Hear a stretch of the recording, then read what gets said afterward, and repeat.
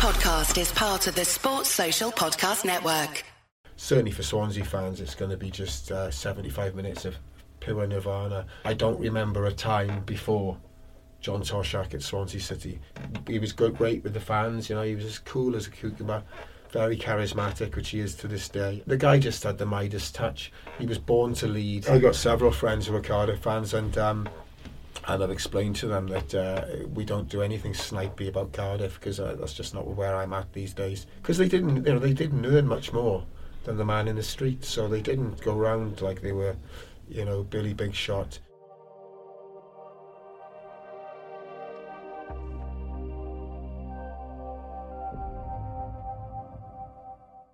Hey guys, I'm Si. Welcome to Ace Podcast Nation, and we've got a very special extra edition this week, and I'm delighted to be joined by Welsh filmmaker Pete Jones. How are you, mate? I'm very well, thanks. Nice to meet you. Yeah, indeed. I'm really looking forward to this, even as a Cardiff City fan, but I've got to say I am looking forward to having a chat.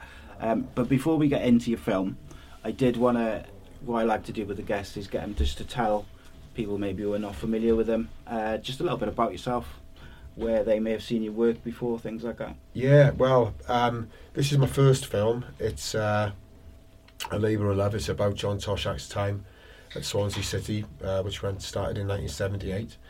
I've been a Swansea fan since that time. I lived in London for 20 years, where I was involved in music. Became friends with the Libertines, and I ended up writing a book about them. So I'm not unfamiliar with the media.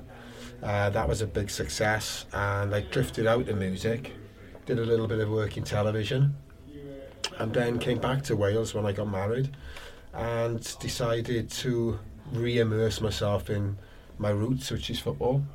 And just the idea for a film about the Toshak era, there's sort of certain films that come into the fore. I think Johnny Owen did his Nottingham Forest film, and I thought, well, hold on a minute, we've got the best story ever down at Swansea, and if anybody can make it, it's me, because I've got the passion, got a little bit of know-how from working in TV, and decided to proceed with it.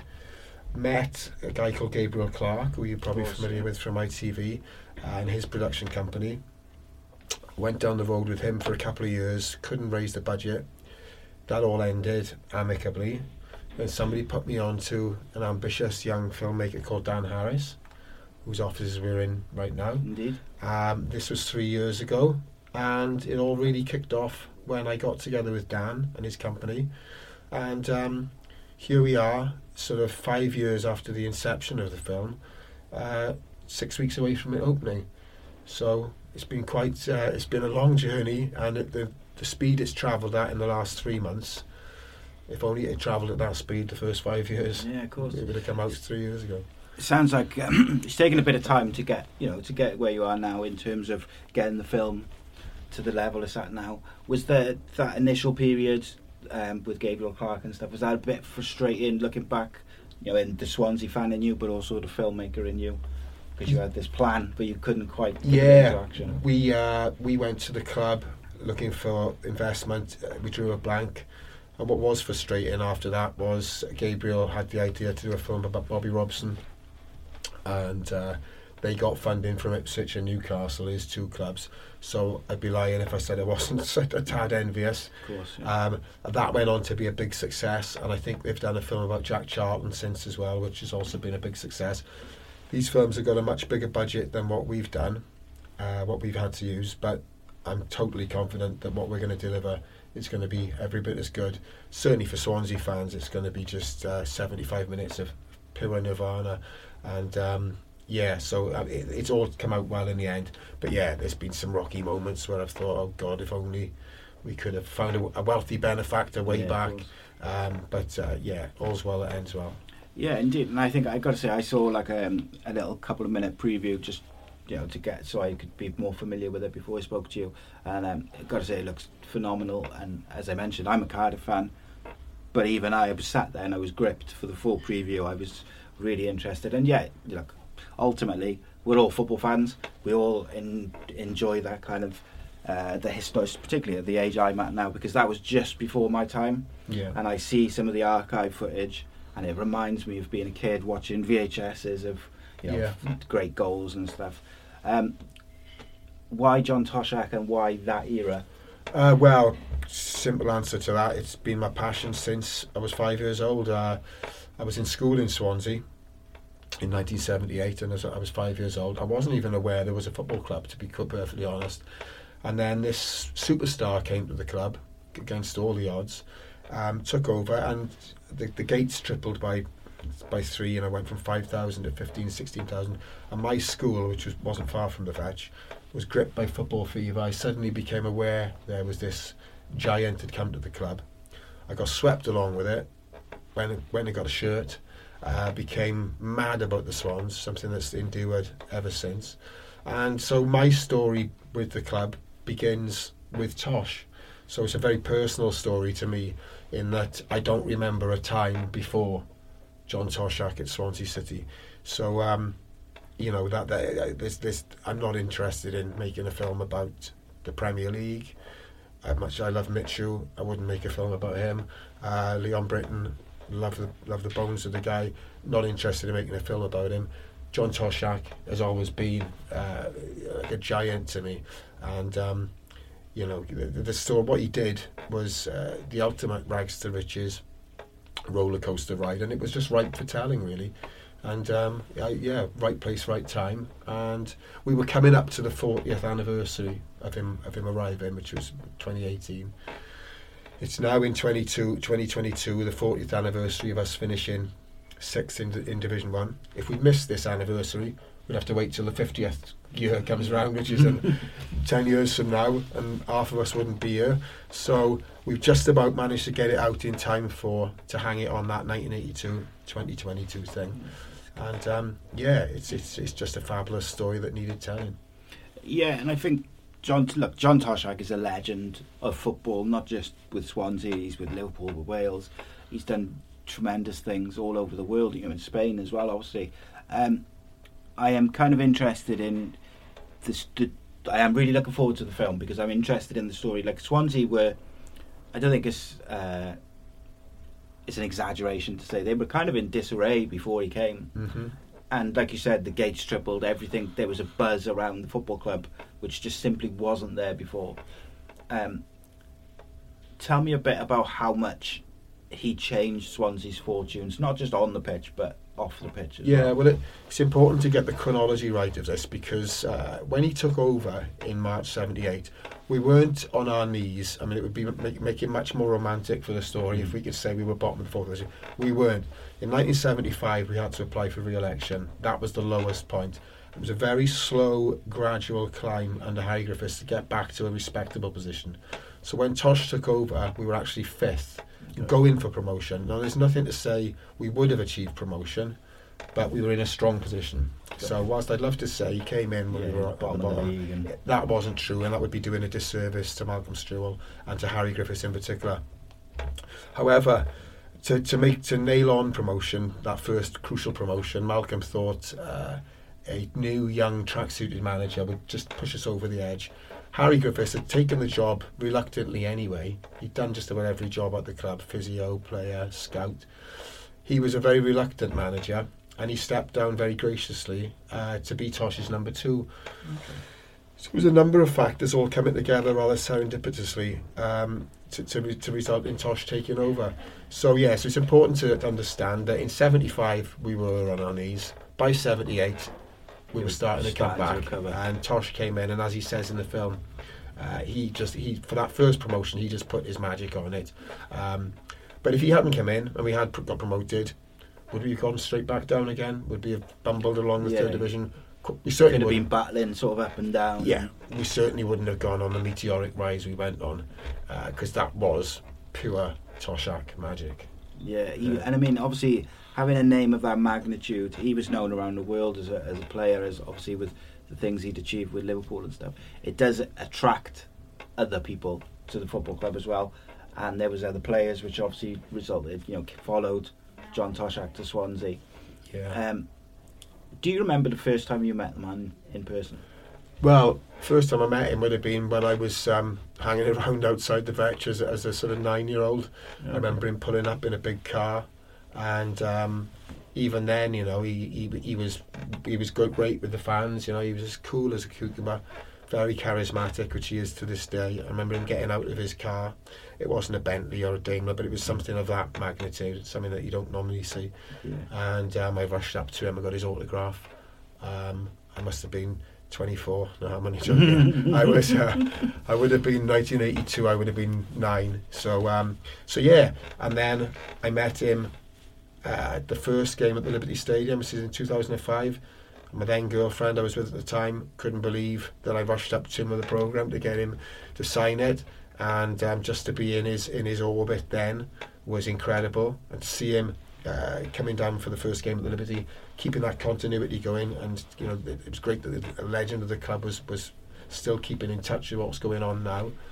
So yeah, those are the first 2 meetings, and then of course when I got together with Gabriel to talk about making the film, he knew Tosh from interviewing him out in Spain. Okay. So that was the initial contact. Yeah. And we went to meet him in Cardiff, and again, that was a surreal moment to see him sitting in this bar, and I walked up, he had a Wales tracksuit on, and that was when, you know, I got to know him.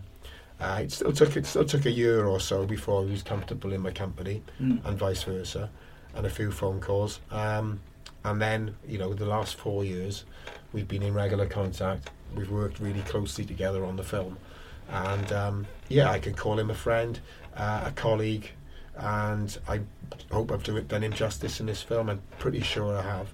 And, yeah, that's my journey with Tosh in a nutshell, from waiting with my autograph book to making a film about him, yeah. The thing is, let's be honest, it's almost like every kid's dream, isn't it? You get to meet your idol. Ultimately, that's every child's dream, is to meet that footballer or... Absolutely, and through this I got to know Kurt, Alan Curtis, Leighton James, David Giles, and you know, they've become friends, and they've been wonderful help to the film. So, you know, I've been like a kid in a sweet shop, really. Yeah, I saw Gilo on there. I'm gonna have to send him a text about that. Absolutely. He just texted me now about the guest list for the premiere. So he's a fabulous guy. I keep bumping into him. I live in Mid Wales, and I keep bumping into him. And I bumped into him about 3 months ago, and he said, "Do you want to go for a pint?" Mm-hmm. I said, "Yeah, okay." It was meant to be a pint, and 7 pints later. And when I saw him then a couple of weeks ago, he said he went into the same pub and he said, "Oh, you're that guy who was in here a few months ago." And at the end of the day, there were 16 empty pint glasses on the table. So, but you know, I can talk to him all day long because he knows everything about that era, or he was certainly there for 3 of the key years. And he's a great storyteller. He comes across great in the film. And yeah, it's been wonderful to get to know him. Yeah, he's one of my favourites. I got to know him through, he came and did some stuff with, when the Euros were on, he came and did some podcasts with me and Andy and Rodri Giggs, and we just doing sort of podcasts on the games and stuff. And I just developed a bit of a friendship with him through that, and he came back and did a few shows. But he's, like you say, he's such a good storyteller. That's so right. For something like your film, where he's looking back at a period that obviously he was involved in as well, he's the perfect face for that, isn't he? Yeah, and you know, he's I think he's the only player to have played for all 4 of the Welsh League clubs, and he's still held in high regard by Cardiff fans, even though he scored the winner for the Swans against Cardiff. And he's just a lovely fella, and it'll be great to see him at the premiere. There's a lot, even just in the preview, there was a lot of different people. You obviously had John Bishop and a few ex-Swans players from that era as well.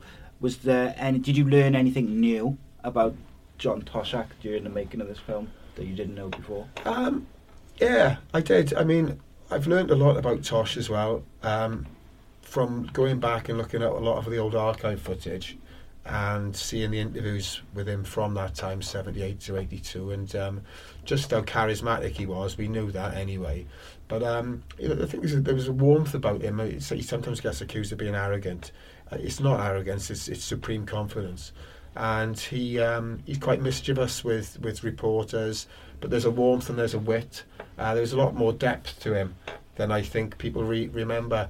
And then through the players, talking to the players, they all loved him. I mean, they really did. He was one of the boys. He could crack the whip when he had to. But he was still a very young man. He was 28 when he took over. I was going to say, he was the youngest manager at the time, wasn't he? That's right. In the whole Football League. Even by today's standards, they don't get that young very often. So he was one of the boys. Some of the players were older than him.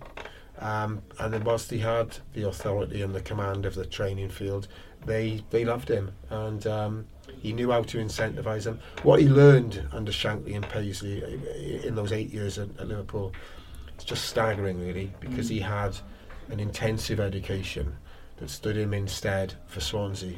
And then, 40 years onwards, certainly 35 years of success in Europe.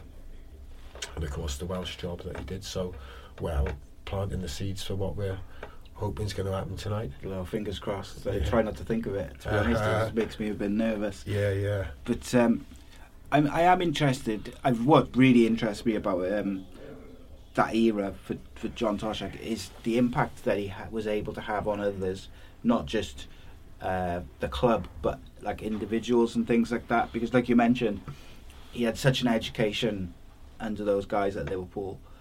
He was younger than some of those other some of the players who he was in charge of.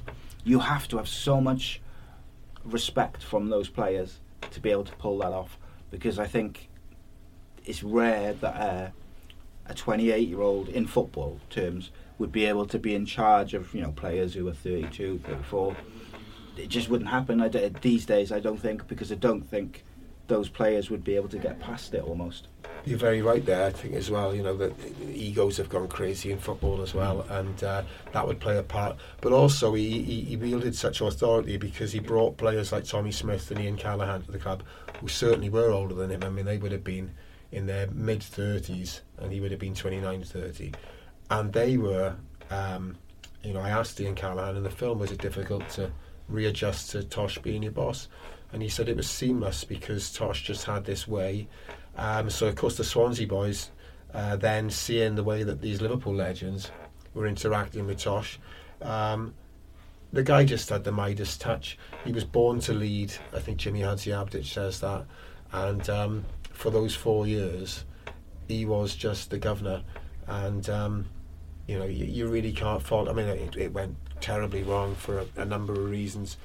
But for those 4 years that we cover in the film, the guy was untouchable. What's your favourite moment from those 4 years? Well, it certainly wouldn't be my first game because we lost 4-0 to Liverpool in the FA Cup. I was a fan since '78. I didn't get to go down to a game until my 9th birthday. None of my family were into football, so it's quite weird how I got this bug. The Leeds game, the 5-1 Leeds game, again I wasn't there, but I was listening to it on an old transistor radio. The Preston game, and just the mood around the place, I lived in Porthcawl at the time, and the Swans players would come and stay at the Maid of Sker Hotel, which was across the road from where I lived. You'd occasionally get a glimpse of them, and they looked like giants. And I'm nostalgic about that time anyway. I used to read Roy the Rovers, and what Tosh was doing was putting some of the storylines in Roy the Rovers to shame. So the whole era is just a nostalgic romp for me, and they were the happiest days of my life, sort of 6 till 10, which generally are happy days, aren't they? Before real life takes hold. And I'm really glad that they landed at that time. Sometimes I wish I was a little bit older, so I could have gone to more games, could have gone to games with my mates, but I had that sense of wonder which you don't have in your adolescence. And I'm glad I had that, the posters on the wall and the sticker books and everything. I mean, I think kids these days don't really they don't do that as much, like, because they've got tablets and internet and things. Like, I've got 3 teenage boys, and 2 of them are bang into football, but they actually have never had a poster on their wall of like football or something. Whereas me, up until probably 11, 12, when you sort of go into high school and you discover girls and all these other things, that was the done thing. You'd have your Shoot magazine or your Match magazine. You'd have posters and you'd like your Roy of the Rovers and stuff like that. And I always feel sad in some ways that they don't have that same Well, I tell you what does make me feel sad is when I look back at my programme collection, I realise I cut all the pictures out of them to put on my wall. Yeah. And I wish I hadn't done that now, because I'd rather have these pristine. I've managed to recoup some from eBay, but yeah, I used to cut up my Shoot magazine and, you know, TOSH. I had TOSH on one wall, Adamant on the other, because they were my twin passions. Just giving my age away. But 1981, that's what it was all about. Blondie, Adam and the Ants. TOSH. Best eras for music. 80s, 90s was the best for music, I think. Absolutely. I mean, you've got to remember the TOSH era as well. It was a very turbulent time. Thatcher came to power in 79. Yeah, so whilst there was, and that had a devastating effect on attendances. So when you look back now and you think, oh God, there was only 12,000 there for some games, when there should have been a full house. You know, there was a recession, there was Thatcherism, there was all these things. But what was going on at Swansea was like a beacon of light amidst all these strikes and just general social upheaval. So it's a weird sort of paradox what was going on down there, which people remember so fondly, when in reality society quite difficult times. You had hooliganism, which certainly took a toll on the attendances. I mean, there were certain games my dad wouldn't dream of me going down to, you know, and I know that's the same with several friends. So yeah, it was a weird time, you know. And the music of the time, of course, you had two-tone, you had Dexys, you had disco. It was just a rich cultural time, and I wouldn't want to set a film in any other era. Really, it was there was so much going on, and that's why they make programs like Life on Mars and Ashes to Ashes, because that time was so culturally rich, for better or worse. Yeah, I mean, maybe it's just the age I grew up. Some people might look back on it differently, but you know, the TOSH era was entrenched in that time. Yeah, I think everybody looks back on their sort of formative years pretty fondly with music and clothes and stuff like that, because I think it's what you grow up with, isn't it? I mean, I would sit and argue with anyone that the 90s was the best for music and fashion all day long. Yeah. But it's because that's where I was as a sort of teenager and whatnot.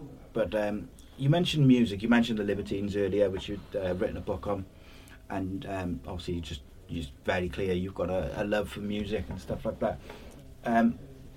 What sort of music is it within the film as a sort of soundtrack? Well, if you make a film and the BBC take it on, which looked like was going to happen with our film, you get access to all the chart music. Mm-hmm. So if you, for example, Johnny Owen's Forest film has got a really heavy disco-led soundtrack, which I think is brilliant, because it juxtaposes the grimness of an East Midlands city at that time with this very glamorous, upbeat disco music. We, unfortunately, were in no position to do that, because, you know, for example, when TOSH took over, Take a Chance on Me was number one by ABBA, which I think has got a real sort of duality to it. We would love to use that, but to license an ABBA track would cost what we. So I'm building myself up for a 4-year, but our editor and my co-producer on the film, Luke, is a fantastic musician, and he's basically taken certain songs from the era as a kind of a template, replicated them, and they sound fantastic. And when people have asked me what's the music like, and I've said, we've done it ourselves, they kind of go, second best that's going to be. I can promise you the music is fantastic. It's when it needs to be moving and poignant, it is. When it needs to be upbeat and exhilarating, it is. And I couldn't be happier with it. I really couldn't. In fact, I wouldn't swap it for chart music now, because I've got so used to it. And you know, we could even bring out a soundtrack album of Luke's music, because it's that good. It's a personal touch as well at the end of the day. Yeah, well, you know, it adds something. The other option, if you can't use chart music and you don't have someone to do the score, is you can use library music, because there's plenty out there which you can access for free. However, that might have cropped up somewhere else. So what we've got is totally unique to this film. It's brilliantly produced, it's brilliantly written, and it's an unexpected plus for the film, to be perfectly honest. Yeah. You mentioned again, like John, he's had a few football films out now. He's had the Forest one. He did Don't Take Me Home, about the Wales journey as well, and he did the I've forgotten the name of it. I think it's Three Kings. Jock Stein with Busby, the managers. Yeah, that's it. Who was the other one? Busby, Stein. wasn't Ferguson.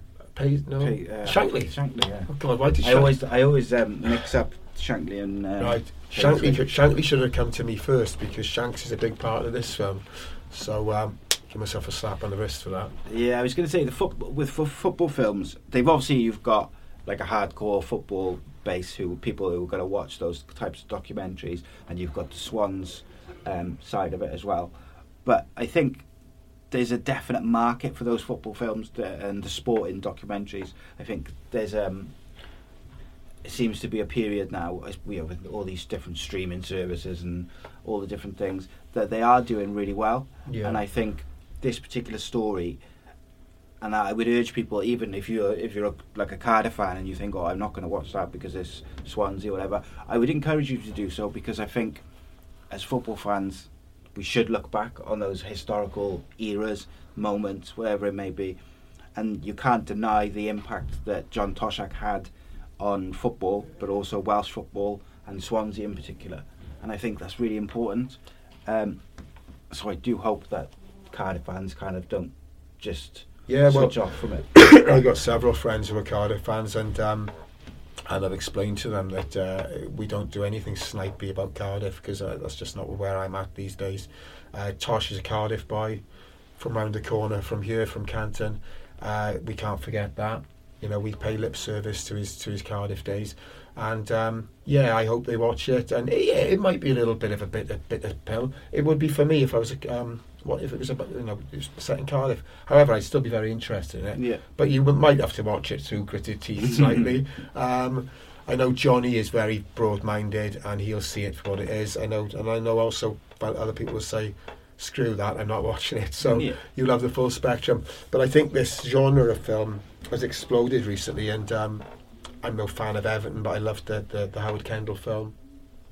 I loved Johnny's film. I saw one about Aberdeen, which was on the BBC Gaelic channel, about when they won the European Cup in '83. I saw one about Dundee United. I mean, anything of that era interests me. Yeah. And even the Arsenal one, when they won the league in '89. They're just great films, and I'm just so pleased that we could join the party and present something that's personal to me and to Swansea fans. And thank goodness that story was there. We had Jack to a King, obviously, which is about the Premier League, and I enjoyed those Premier League days, but I've got to be honest, and most of my friends, my peer group, the Tosh era takes some beating, and there's a lot of politics involved with the Premier League as well. Some people feel that film didn't really do justice to certain people who were there. We hope we've done that with this film, and I hope it's a worthy addition to the canon of football documentaries that's out there. Absolutely, and I think for me personally, like from a Cardiff point of view, I don't look back on the Premier League days fondly compared to, the days of when I was growing up, the 90s, the early 2000s. They were eras that I look back and I just remember with like a warm glow. Absolutely, I've got Cardiff mates who cherish the days of the mid-80s when you were literally getting 3,000 like we were getting 3,000.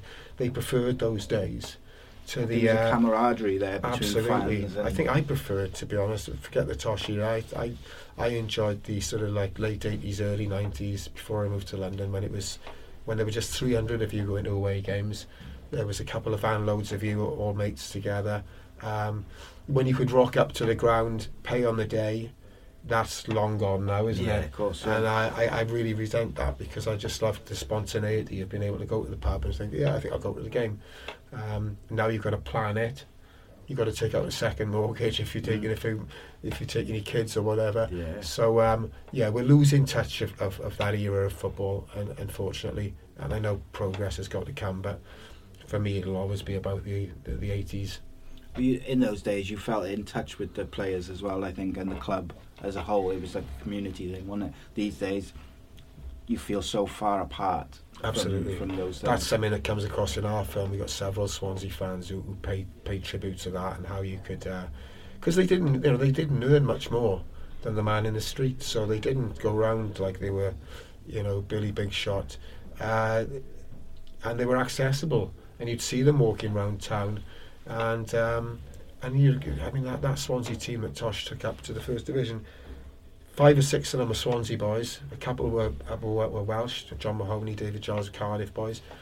We'll never see those times again. We got a team now or we've had traditionally over the last 10 years of a team that's made up of all different nationalities. There's nothing wrong with that, but it was certainly better when it was all local lads. It's just a natural thing, isn't it? Yeah, you've got an affinity with them then, haven't you? Absolutely. You just naturally. You grew up with them. Your pal went to school with one. Your auntie knows one. Yeah. And that's never to be seen again. No. So we just got to rely on these bits of celluloid to take us back. Indeed. And it's something which I'm very much looking forward to watching. Very quick question to finish. Cardiff playing Swansea week Saturday. What do you think the score's going to be? Well, we're on for the double, aren't we? It's never, first time ever, isn't it? Yeah, it's never been done. We're both in very, very inconsistent form. If I had to say who's going to win, I'd say Cardiff, just because you've got home advantage. I ideally hope the Swans win. Yeah, but your guess is as good as mine. Your guess will be different to mine, I'm sure. I think Steve Morrison's doing a tremendous job with his hands tied, and I think if they can continue that momentum, then Cardiff would probably win. But knowing Cardiff, they won't continue that momentum, and it'll be a draw or Swansea will win. But I would. I think I'd probably take a draw now, to be honest with you. Yeah, it's unfortunate that neither club is really, as the season comes to a finish, they're not sort of pushing for playoffs, and they're not fighting relegation now. So it's kind of. But it's a rarity, isn't it? Because we're either going for promotion or we're fighting relegation. Yeah. So I'm quite enjoying the difference and just being able to sort of relax. Yeah. And will Wales win the playoff? Well, tonight. Oof. I sincerely hope so, because if Wales do qualify for the World Cup, it certainly won't do our film any harm. Absolutely. With Tosh's connection to this crop of Welsh players, yeah, I'm going to say yes. I've got painful playoff memories, both at club and international level. Oh, we all have, makes me worried. So, but it's this Scotland thing that's scaring me, because I just watched that documentary on S4C. I mean, they can't do a hat trick of handball cheating, can they? Yeah. You'd like to hope not, but that would be terrifying to be in the at the mercy of Scotland. My thoughts just go immediately to VAR and things like this, and I just send a shudder down my shudder down my back. Pete, it's been an absolute pleasure to speak to you. I would love to have more time, but obviously I know you're a busy man and you've got a film to finish. Absolutely. But, it's been a pleasure. Thank you very much. My pleasure. Cheers. Thank you.